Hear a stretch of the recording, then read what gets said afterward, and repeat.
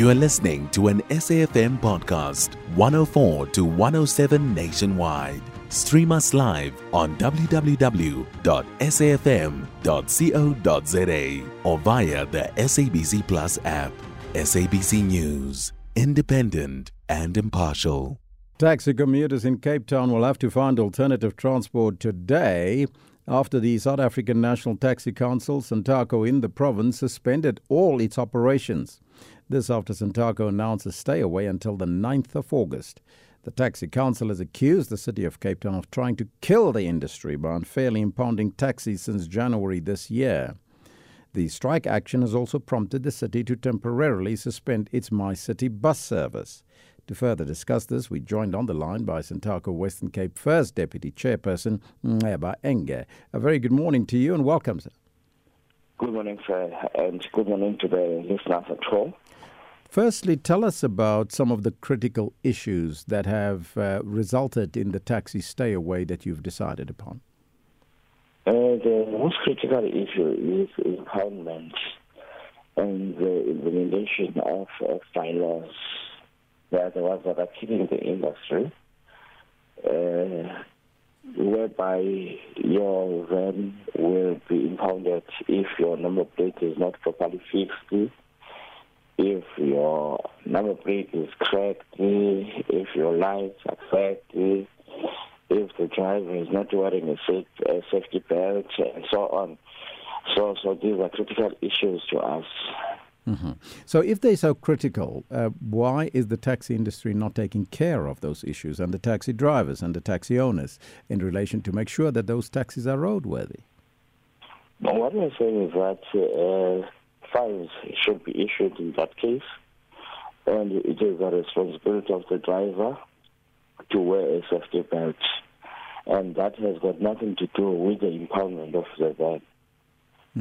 The city of Cape Town and the government should deal with the driver directly, not taking the taxi back down.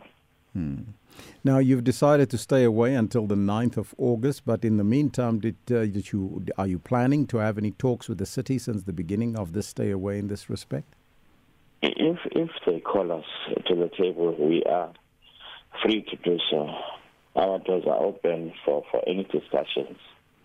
Now, this is a big stay away. People are frustrated, hence this action this decision was taken not to stay away. Now, this is a big and a very long stay away, but it seems like it will actually punishing the taxi commuters for something they have no control over. They're not the ones impounding your vehicle, so this could possibly lead to people not going to work and school or having to fork out some more money for alternative modes of transport. So, what do you make of that, and how do you compromise in relation to that? Before a decision was taken, we consulted all the stakeholders, including Santaco, and Santaco was part of the meeting even yesterday. So they also endorsed this stay away, because we explained to them why we are now going to a stay away. It's because of the pay we are having, and this is, we didn't have any other choice, So this week's impoundment of the minibus taxis led to the protest by the taxi drivers at the Cape Town station deck on Tuesday, and at least 27 taxi drivers were arrested during that commotion. Do you think that we can anticipate further acts of violence today and in the days to come? No, we because our taxis are not operating, so we don't expect any form of violence. And can you staying at home, we're not operating. But can you assure the commuters that those alternative modes of transport that maybe the city will provide or that they will find will not be attacked? We are not responsible for that because, as I said, that we are staying at home, and we have issued a statement clearly to our operators and our drivers that we don't want to see any form of violence taking place. And which areas will now be affected by this stay away of the taxis, and when will your operations resume as per normal? Only on the 9th? it's on the fence. Mm-hmm. Okay, thank you. And it's all like Western Cape, because all the regions agreed to go on a stairway. All right. And we have 8 regions in the Western Cape.